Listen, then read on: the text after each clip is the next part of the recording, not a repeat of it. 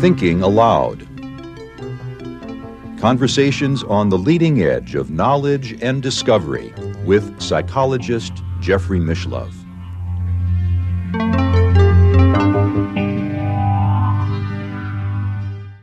Hello and welcome. I'm Jeffrey Mishlove. We'll be exploring today telepathy and personal relationships. With me is Dr. Bruce Solheim, who is a professor of history at Citrus College in Glendora, California, where he teaches continuing education courses on personal paranormal history. He is the author of 5 books on political science and history, as well as 1 novel and 3 plays, and in addition to that, 2 books about his own personal paranormal history called Timeless and Timeless Deja Vu, with a 3rd book expected next year. Welcome, Bruce. Oh, thank you. Thank you very much, Jeffrey. The issue of telepathy in personal relationships has been explored a lot, but you write about it in terms of your own very intimate experiences, and in particular, the experience which I'm sure almost everybody has gone through at one point or another in their lives of being involved in a relationship with a partner who is cheating. Yes. And what I've found to be true, and this has happened in different relationships, bad relationships I've had, is that I have this sense that something is going wrong, that something is going very wrong. Now, there's no other way I could know, like maybe there weren't any other clues, but all of a sudden I start shaking, physically shaking, teeth shattering, chattering like I'm freezing. And I just know that something very bad is going on, that I feel that connection to this person that I love or care about is doing something that is not good. Mm-hmm. It's like your body is telling you. My body is telling me. I'm listening. My body is telling me there's something wrong. Mm-hmm. Now, there might be other more subliminal clues and other things as well, but my body has that reaction. Sure. Yeah, certainly in daily life, we can't rule out normal modes of information transfer besides telepathy. Right. Yeah. So it's a very powerful feeling, and it's happened a few times in my life, and it's very disturbing. I mean, it's helpful in a sense that so I think telepathy and understanding what's going on is very helpful, but in another sense, it's like maybe I don't want to know. Mm-hmm. So sometimes, ignorance is bliss, as they say, but I'm not sure. But in this case, it is a very powerful feeling. You can't get rid of it, and you have to pursue it. You can't just let it go and say, okay, I don't trust my feelings, in this case, the physical manifestation. So you have to pursue it. That then leads to major arguments and breakups and divorces and other things. Mm-hmm. So you do describe in your books having, prior to your present marriage, having had a number of troubled relationships. Yes. And a lot of it, in looking back, it wasn't just the other person. I had problems too. Working through many problems, some of them related to childhood trauma and so forth. And also trauma in the military. When I was in the military, I had some very terrible experiences. I worked in a prison, very high-stress job in a military prison. And for one time, I remember, and to work in a prison, just in whether it's a military prison or a civilian prison, you have to, as I envision it, have a bubble. Mm-hmm. And especially if you're a person like myself who's very sensitive, intuitive, have that aperture open, when I don't even know it. I have to actually imagine and manifest a bubble over myself. So when I go into work in the prison, I can't be hurt, either physically hurt or psychically or in any other way, because prisons assault your senses in every possible way, every sense that you have. Now, I worked in a prison myself. So we have we have that shared experience. So you know what I'm talking about. Yes. The sounds, the smells, the psychic elements, the vision of everything. So one particular incident I remember was pretty terrible. I was in A block, and this is in Mannheim, West Germany, military prison. It was an NCO cell, so they were all sergeants, and I was only a private. And I came by the cell. They had what we called a gang cell, and they had a shared bathroom. two of these prisoners were in there, and they were having a sexual relationship in there of some sort. And I just knew, I saw enough of it to know, and so I called them out on it, and they, kind of scurried away. And then I told them both, I'm going to write you guys up for this. And one of them then threatened to rape and kill me.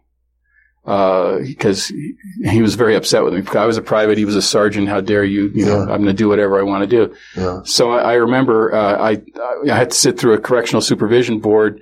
He got an extra month added to his sentence, which even one day is enough to drive a prisoner crazy. The idea of one more day in lockup. And the rumors going around after that was that he was going to kill me. He was going to figure out a way to kill me. Not only kill me, but rape me too. So I had to continually work in that environment. I had to still do frisk searches of this guy. I had to deal with him. Only way to deal with that is to just turn off all your emotions, put yourself in a bubble, which can get you through the day, through your shift. But then you got to learn to take off that bubble, but then oftentimes you don't. So that doesn't help relationships. Yeah. And I think of course, it's very pronounced in a prison, but I think just normal daily life causes people to want to numb themselves, to protect themselves just from the pain and suffering that exists in the normal world. Right. Yeah. And I find myself, the prison is the most pronounced experience. But just in dealing with day-to-day with your partner, or walking into a social situation, when you have a tendency to be very intuitive, you have to tune that out. You have to, as I say, kind of turn the radio off, let the radar dish go back in, because you don't want to be picking up on all these people's problems and things. It's nice if you can turn it on and off. Yes. Well, I've learned how to do that. How do you do that? Well, I actually, sometimes I have to actually go to my, off to the side a little bit and just say, I'd like to come down to a normal level of vibration. I don't want to be picking up on all this stuff. I appeal to my spirit guides. I do a prayer, and that helps. And then sometimes I physically imagining, like turning off an old style radio, just turning the knob till it's off. And then I get that feeling that I'm just relaxed, and then I can pursue, go back into the social situation and not be picking up on all this stuff. I have to do that to sleep at night too, because there's a lot of intrusive, thoughts, our own thoughts, but then intrusive thoughts from spirits and others and people in the house, and you have to tune all that stuff out so you can sleep and relax. So I think the prison experience was a heightened experience in that you really have to do this to survive. There's no way to survive as a guard in a prison unless you can do that.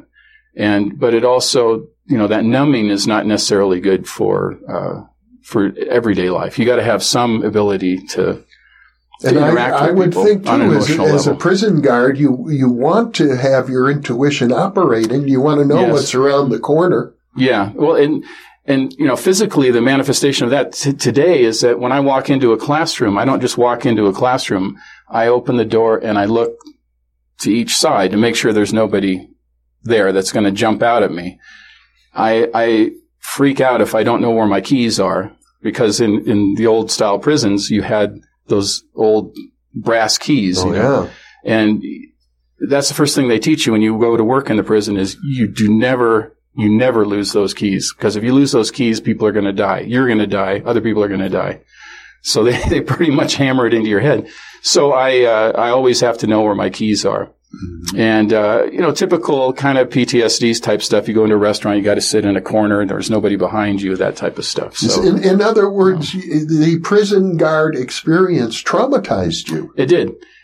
And, even if it was just day-to-day prison stuff, I mean, it's bad enough. But then when you have these extra traumatizing experiences, like people trying to commit suicide. And, I remember one time a prisoner, I was taking over for these two sergeants who were going to go eat lunch. So I temporarily went in there and took over C block, segregation block.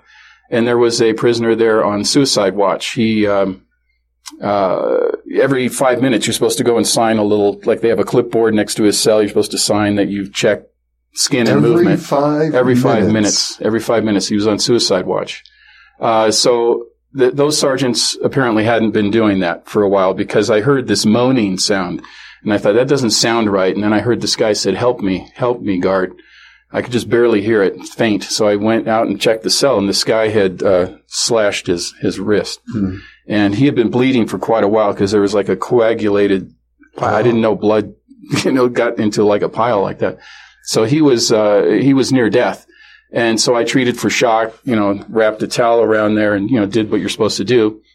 I opened the cell door to the cell house, and I went out in the central control point, and I yelled for help. I said, we got a medical emergency. And they came in there and got him out of there. So he lived. When the sergeants came back, they didn't tell me, oh, good job.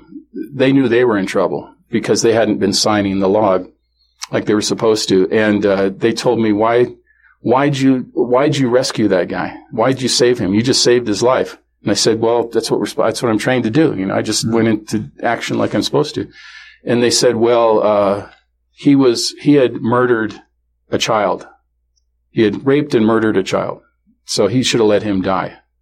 And so I wasn't rewarded. I wasn't, there was no commendations or anything. It was just, that's the brutality of a prison experience. There was one guy, it was a Master Sergeant Perry, that did, acknowledge and say, you did exactly what you're supposed to do. We're not here to punish these people. We're here for custody and control, and that's it. Mm-hmm. So that helped me kind of guide through it. But it was a very traumatizing experience. So. Now, we described in our previous interview how you grew up with mediumistic abilities, seeing spirits, interacting with spirits since childhood. So here you are, a very sensitive individual put into this harsh environment. Yeah.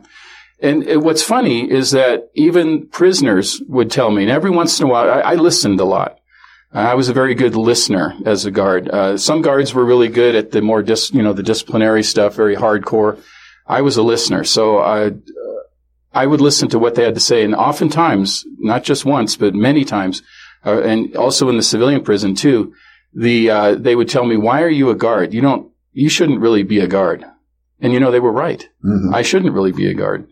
And they said, hey, I'm glad you're here. And now you're a professor. Yeah, so I was in the wrong profession. But then again, I learned so much working there. I wouldn't know about how corrections works and how the legal system works and what people are capable of doing. Yeah. And I picked up on certain things like I noticed that all the people who were mass murderers, that had killed more than one person or two people, they all had like demonic tattoos, every single one of them. Now, the others had demonic tattoos too, so it's not like that's a guarantee. Yeah. But all the ones who did, that were mass murderers, had demonic tattoos. And it was, I remember noticing that. And there was a strange aura about these people. Yeah. And when I looked at them, when I did searches or talked to them, strip searches that we had to do, which is as bad for the guard as it is for the prisoner, when I looked at in their eyes, there was no humanity in a lot of them, especially the ones who'd killed many people. Mm. There was no spark of humanity. It was like a deep well, and there was nothing there. And that was frightening, but you can't show any fear at all. So you have to turn that off. Mm-hmm. Because if you show fear, they're like predators, they'll come right after you. I see. I know. Yeah. I'm pretty sure it was Carl Jung described a psychotherapy patient of his who confessed that it was a woman, as I recall, who had actually murdered one of her previous lovers and gotten away with it, but confessed to it in therapy. And he remarked as well, there was no soul. Yeah, that's a good way to describe soulless look in their eyes. And when I often tell my students about my prison experiences, and they love to hear about my so-called prison stories. And that's one that I tell them that's pretty chilling when because I'll look around the room and I'll say, I can see all of you, the spark of life in you, the humanity in you. And I smile, they smile. And these people, I said, they can be nice. They can shake your hand and say, hello to you and wish you well. And in the next second, they could kill you. And it doesn't make any difference to them at all. There's no change in how it impacts them at all. Now, you described a moment ago, you used the word aura. And did you mean that figuratively or literally? I meant literally, yeah. You could see there's a difference in how the person looks the feeling. I'm not like an aura reader or anything. That's not maybe one of my big abilities, but when somebody has that kind of behavior or the way they are, they do have this negative feel about them and a negative look about them. Mm-hmm. It's not only in their eyes, it's around their countenance, how they are. Mm-hmm. Well, what you're describing is, it sounds to me like you're saying you can actually, I'm going to call it intuit. You can intuit their soul. Mm-hmm. And I think it's a very, if I can describe it, I don't really describe it in terms of color. A lot of people describe auras in color. I describe it more in like it's spiky. Mm-hmm. It's not smooth. Like texture. Yeah, it's more textural, like a texture. So like when I look at you or regular people, there's a smooth texture to you rather than this spikiness. I think prickly. Prickly. Yeah, uh-huh. Yeah. Very interesting. Yeah. So this is a subtle kind of very sensitivity. Subtle. It's very subtle. Now in your courses on personal paranormal history, undoubtedly your students are sharing many of their own experiences. Yeah. And what's interesting, we even have experiences in the classroom. We had this one temporary classroom because we got displaced by another class that took priority. It was an economics class or something. It wasn't continuing education, so we got bumped. And we got put in this temporary classroom. And as soon as we got in there, and it's probably because we had 25 very intuitive people, but we, probably attract this stuff. But there was this odd noise in a back, like a storage room that also had a bathroom. And what it was is this cabinet kept opening and closing. Mm. So the guys that were sitting in the back said, "You got to come check this out. And there's something going on there. Some kind of poltergeist activity or something." So I went back there, and as soon as I walked in there, I had heard it, and as soon as I walked in there, it stopped. And then I walked away again, and then it started up again. So they said, "Please, could you do something?" So I just said, "Okay, I'll go in there," and I just said a prayer, and I said, "We're just going to be here temporarily. If it's upsetting to you, we can close the door," or whatever. I just tried to appeal to their reason, if that works. And we closed the door, and we didn't have any more problems. Mm-hmm. I think we also had some, whatever you call it, Palo Santo or whatever. Somebody had some with them, that wood that people use for purification. I don't know. Yeah, it's people use this stuff. So we had some of that, and I left it with the people in the back that were sitting next to that door, and they said, "Oh, that makes me feel better." But what you're pointing to, as I see it, is when people are dealing with these paranormal experiences or ostensible paranormal experiences for which they get no education or training from the educational system, they are pretty much forced to draw upon folklore and whatever religious training they have. Yeah. So if it's, burn incense or light a candle or say a prayer, people are drawing on folk traditions basically to address these situations. Yeah. And it all, that's all kind of, I forgot what Dean Radin said. He had a very good way of describing it, but it's all kind of, on the surface, where the essence of it is still you. It's you. Mm-hmm. You have to do something as a person, and you have to use your powers that you have to deal with whatever this entity is. So all that other stuff can help you get into that mindset or into the zone. I often call it the zone, like a person in sports would say.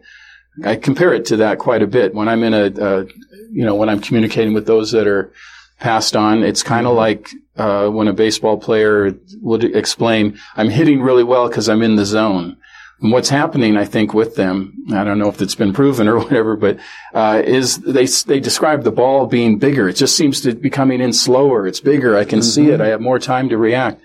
I think that what that is that they are in a different brainwave state. They're in a meditative state. They're, as my spirit friends have described it, they say, you are in a focused calmness. Mm-hmm. That's how they describe it. And I know, and I've listened to meditative tapes and, others, one guy, I read his book, Shinzen Young. Oh, yes. Yeah.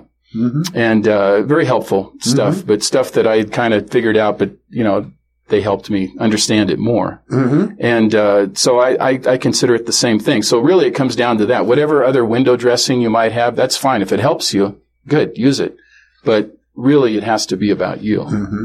Now, Your consciousness. as we mentioned, you've had these mediumistic abilities Mm-hmm. since childhood.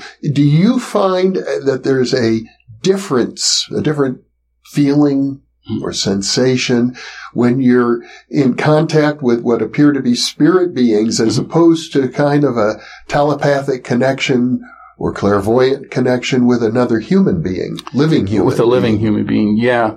There is a difference.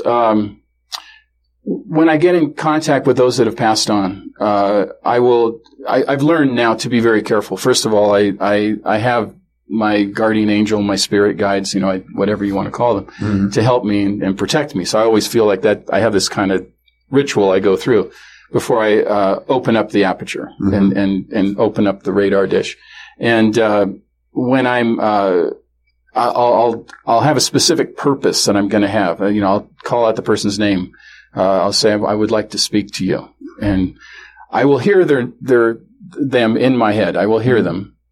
Sometimes I see them, but not always. Mm-hmm. And sometimes the connection is really good, kind of like phone connection. Sometimes it's really good, sometimes not. And the really odd thing, and I think this happens to some people, is I see text. Like I'll ask a question and I'll see, usually in cursive, which is weird because I don't write in cursive. I write block letters, but it'll say yes. I'll ask a question. It's usually in gold letters, which is very, I can't explain it. I don't know Now why. you're referring to those spirit entities. Spirit entities, yeah. Mm-hmm.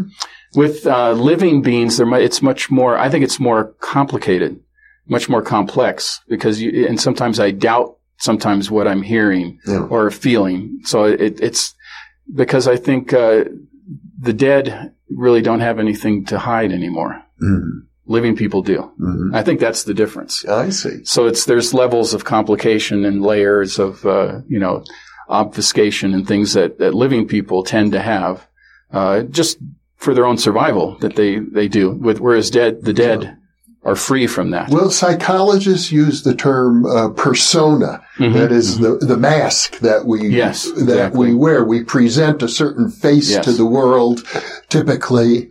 That we are honest, upright, friendly, helpful people. Good people. Whereas inside, according to Freud, certainly we have all these lustful, aggressive urges, and we try to hide all of those things from the rest of the world. And Jung would go even further. He'd say inside we have deep spiritual wisdom. We're hiding it from ourselves even. No, I think that's exactly what I feel. So I think it's much easier to, I don't want to say it that way. It's much easier to talk to the dead, but in a way it is. In a way it is. They tend to be, as far as I can tell, very honest, except for if you run into some troubled spirits that, which I use my protection to avoid that. They're kind of like, the protection is kind of like a bouncer. They won't allow the more negative entities into my zone. And so that's been very helpful because when I first started taking what I call meditative walks, because that's where I do my medium work, is when I walking. Walking, yeah. I tried to do it sitting or in a lotus position. I couldn't do that. So I thought, I'm a very active person. I like to walk a lot anyway. So I'd go on a walk, and I have a very special place that I go, and it's a very unique road, and it's just like a sidewalk on a straight road that goes up into the foothills, and it's called Lone Hill, or not Lone Hill. It's called Valley Center, and this is in Glendora. In Glendora, yeah. So at the base of it is, and I don't think it's by circumstance or just happenstance, is a Masonic temple, and at the top it just goes into the mountains. It goes right up into the mountains. Now, when I first did that walk, I picked up on Native American stuff, and I thought, this is an old medicine road because there's an old wash. There's a wash right there, and I figured, I think this has been used by medicine men. It's been used by Native Americans for probably thousands of years. So I found this place just by luck, I guess, or maybe I was drawn there, and that's where I do most of my meditative walks. I start at the base of that, and I walk to the top. It's about a 3/4 of a mile walk uphill. And by the time I get to the top, I'm ready to take a break. So, psychically and physically. But so during the walk, what is happening? Well, I start by opening up. I I borrow some Star Trek terminology. I say I'm opening up all hailing frequencies to good and kind spirits with the protection of my protectors. And I'd like to speak to my friend. Let's say I have a friend who's asked to speak to a colleague. I'll say I'd like to speak to so and so, and usually I'll say hello, and they'll say hello, and it just starts as easy as that, as if you and I are talking and we have a conversation. What's really interesting is I record all this on my phone. Mm-hmm. So I have my phone with me, and I go through the whole ritual, and then when I start communicating, I'll say, okay, hello, and then I'll say what they're saying. Recently, this is the first time this has happened. This is only recently. Similar situation, a friend, they had a friend pass away suddenly, a younger person, only 33 years old, tragically. And I didn't know much detail about it, but I knew this, it was way too young. And I was recording it, and as I was asking her questions, I heard her voice in my head, right, as usual. But when I listened to the recording later, I didn't hear the voice in my head. What I heard were like the sound of crickets. Oh. I've never heard that before. And there were no crickets in this wash or in this there's no crickets around there at all. And it only happened when I asked her a question and she was responding. I remember because I'm listening, because I transcribe everything I do, every session that I have. And as I'm listening to it, every time I asked a question like, how are you adjusting to your new experience? I'll hear this, the cricket sound, and then it'll go away. And then I'll ask another question, another cricket sound. So what I was hearing was her voice while I was actually on the walk, but what was recorded were cricket sounds. In other words, you thought you were repeating what you had heard? Well, I would hear the cricket sound, and then I would repeat like I usually do what I heard. But the cricket sound came right away. It's like she's really fast. I see. Sometimes they answer questions before I ask them, so that's not uncommon. That it goes very fast. Yeah. That's why I have to record everything, because once I'm done and I've reached the top of the hill, oftentimes when I bring myself back down, I can't remember everything that's happened. This is a reading that you're doing for another person. Yeah, I do it. I see. Sometimes I do it for myself. I just ask for guidance on certain things and information, and sometimes it's very helpful. Sometimes very accurate, sometimes maybe not, but, there's a lot of variables. So I'm under the impression that basically, to the extent that you are specializing, this is your specialty, is contacting the departed. Yes. Yeah. That's become my specialty. So, and if I go back to my childhood and I think of how comfortable I was in graveyards, it all seems to make sense. Yeah. Now, I would imagine that in your class on personal paranormal history, a lot of the students who show up are talking about, for example, their romantic relationships. Yes. Yeah, they do. Sometimes, and I have had people ask me, is this, and I think that this is probably a common thing that psychics have, is this the right person for me and that type of thing. And I think those kinds of, I don't really, because that they're talking about a living person, it's harder to read it, Right. I'm better with the dead, But there are certain things that just kind of stick out. And they oftentimes, I think people answer their own questions. It seems like to me, whenever they ask things like that. So that has come up, people will say, I'm having difficulty in a relationship, and there are lots of intuitives in the room. So everybody's offering different, solutions or whatever. And I just listen. I just like to listen. And then if they come and approach me later, I'll kind of pick up on what they've already said. And I said, you've really pretty much said what the answer is, but they don't hear it. You have to remind them what they already said, and then what they themselves have said. They need to hear themselves say it a few times, probably. Yeah, I feel like maybe I need to take it slow or something. What do you think? You probably need to take it slow. Well, I am under the impression that lots of times when two people who are about to engage in a romantic relationship meet each other, lots of psychic stuff is happening. Yeah. Synchronicities, magic. It seems like I'm destined to be with this person. Right. I think, I'll put it this way. My Ginger, my wife, I'm not going to say she's skeptical. I guess the word agnostic is better about all this. Now, she's very supportive. She couldn't be more supportive. I'll come back and I say, I just connected with, my colleague's mother, and this is what she told me. And she said, that's nice, but can you help me move, this from here to there? And we got to do this Take planting. out the garbage. Yeah, make this plant and, plant this plant for me. So she's very accepting, but she doesn't get caught up in it. Sure. And I'm thinking if I was in a relationship with, actually my first wife was very psychic, and it was, sometimes it was a good thing, but many times it was not. I'm under the impression from your descriptions that you and your first wife engaged in a variety of psychic or ritual practices together. You both had something of an interest in ceremonial magic. Yeah, at the start of it, yeah. Mm-hmm. And then I think she kind of shied away from it, and then I kind of went into a kind of a dormancy period where I didn't really think about it that much. Although I do remember taking a parapsychology class in 1979 in West Germany, and it was through the auspices of the University of Maryland. Mm-hmm. And they'd bring teachers over from overseas to teach GIs, you know. And it was an interesting class because we had a clinical psychologist and we had a doctor of divinity in the same class, and we had a believer and a skeptic. Mm-hmm. And I liked the dichotomy of that class. And I'm trying to remember the doctor of divinity. I think his name was Mooney, Dr. Raymond Mooney, and I've tried to look him up since. Mm-hmm. I mean, there's a famous guy by that name, but it's not the same person. Or maybe Moody. Ray Moody. Yeah, but this guy's name was Mooney. Mooney, okay. Yeah, and I haven't been able to find the guy, but that kind of got me thinking, and I read we used the book by Gertrude Schmiedler, the parapsychology book as our textbook. Mm-hmm. And it got me thinking back into it but in a I guess serious is not the right word, but in a more academic way, rather than just magic wands or whatever, that kind of stuff. Yeah. So and he was extremely intuitive, and at the time I was my first wife and I were very rocky always very rocky relationship.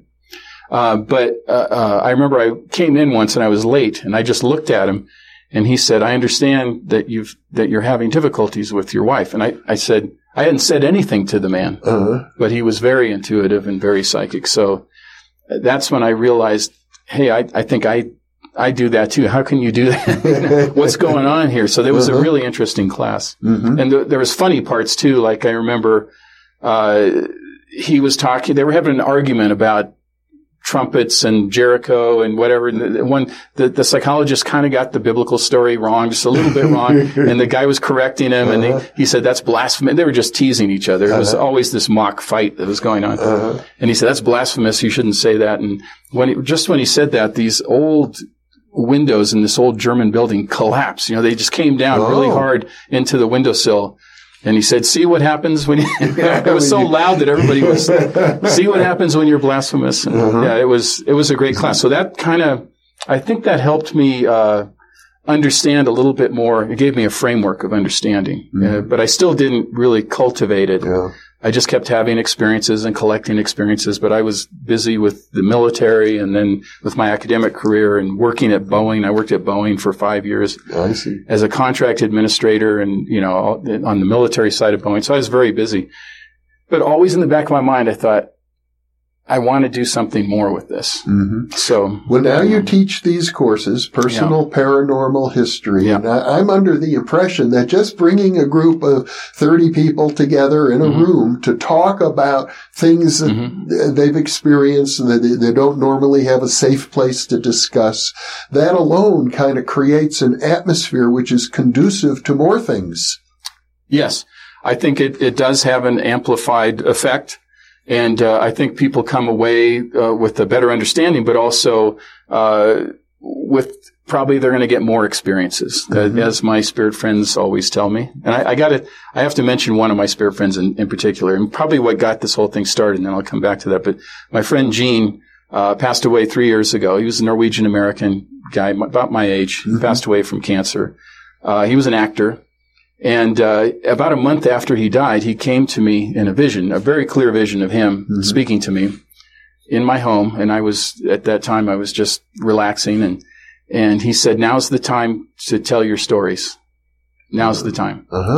And I said, well, I was kind of arguing with him. I said, well, I'm not sure how my colleague's going to accept it. Will I be taken seriously as a historian? He said, "Don't worry about that. Now's the time to," and he even gave me the name of the book. he said you should call it Timeless. Timeless. So that's, he gave me the name. Which is, you're using the title for all of these books. Yes, for all of them. That is the title. So, now I forgot your question. I'm sorry. I had to mention Gene though, but yeah. Well, I just asked you about whether bringing people together, that act in and of itself is psi-conducive. Yes, it is. And, it helps to have, I think what it does is as Gene said, this is where Gene ties in. He told me that experiencing is believing and believing is experiencing. So as you come together and confirm these other things are not just abnormalities, that I'm a real person, I'm having real experiences, because these other people do too. It's very, it's an affirmation. Then they get more experiences. So it opens up more. It leads from one to the other to the next. And when you get that many people together, affirming each other and being responsive to each other and helpful, it just opens them up more to more experiences. Do you find that some of your students get into trouble because they open up so much? Back to relationships, yes. Mm-hmm. Some of them, they have spouses that are not like my ginger. They're not really supportive necessarily of what they're doing. So that can get them into trouble. Yeah. And they have reported back and said, this is really the only safe place I can talk. I can't talk about it at work because they don't want to talk about it, whoever's at work with them, and I can't talk to my wife about it. Mm-hmm.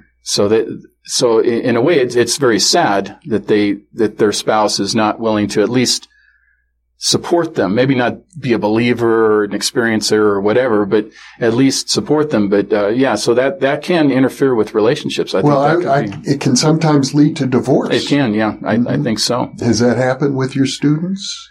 I haven't heard about divorces, but I have heard of difficulties. Yeah. And since you've been only offering the course now for a year. Yeah, this fall will be the second year. Yeah. You're starting the second year, so maybe a little too early to know. Yeah, I got to collect more data. But I gather that people, once they find that they have a safe space, that they can begin to describe these intimate experiences that are dangerous to talk about in other circumstances, that they then begin to experience more things like that. Yeah, one thing leads to another. Once I think who was that guy from Dallas, Jim Mars? He wrote a lot of books about the conspiracy theories. Conspiracy guys. Yeah.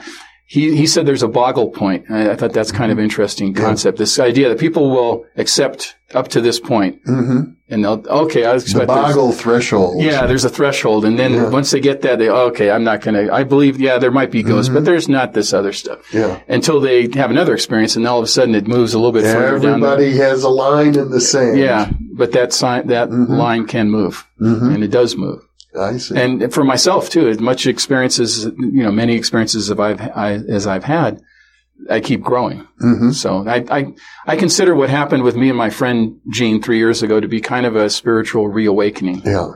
To get in touch with what I've been experiencing since I was a kid. So what I was supposed to be doing this whole time, in addition to making a living, I have to, do the things I have to do. You still teach history of the Vietnam War. Yes, exactly. So very serious topics, or very academic topics, traditional academic topics. All my other books and stuff have been about that. But this has always been part of who I am. Mm-hmm. And I've always kind of introduced little elements of it into my classes. I'll tell a ghost story or two around Halloween, just something like that, and the students appreciate that. But now having this class dedicated to this really satisfies what I needed to be doing. Mm-hmm. So, and I do this little what I call a hobby radio show too, once a month. Mm-hmm. It's not a big deal, but I bring in interesting people that I talk to, and it's part of the learning experience. I'm teaching is learning. Well, Dr. Bruce Solheim, you're doing good work. Okay. Thank you. I approve. Okay, and I think so much more is needed. Yeah.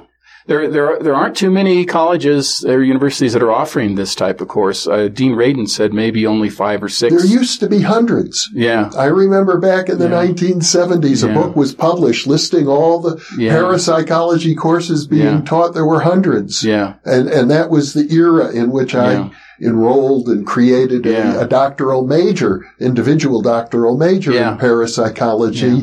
The field in many ways is burgeoning. Mm-hmm. Psychology, the American Psychological Association just about a year ago, less than a year ago, published in their flagship journal a review of all of the meta-analyses of studies on telepathy and clairvoyance and precognition. It's overwhelming. Yeah. The statistical evidence at this point, but it's still very, very marginalized. Yeah. And I also know that, when you talk about kind of the mystery around this stuff, I think, people, I think they are willing to acknowledge it, and a lot of times in private, but not so much in public, and not at the workplace. And once we overcome that, I think we can, be a little bit further down the road, and maybe there'll be more money for research and it'll be more acceptable. And I, it has been shown time and time again that this stuff does happen. It is real, and, you don't just have to take some word from some, person claiming that they've had these experiences, that this stuff is real. And what can we do with it? That's the other, so to me, it's not, is it real, but how can we make it better? How can we make it serve, the purpose that we're here for, which is the message I'm getting from everybody in the spirit world is that the reason you're doing what you're doing is to help people, to help alleviate the suffering that we have in this world. Mm-hmm. And that's why you do your show ultimately. And that's why we teach. That's why we write books, is to help. It's to help in some way, in any way that we can, whatever talents or gifts that we have. Mm-hmm. Well, thank you so much for being with me, Bruce. Thank you, Jeffrey. And thank you for being with us.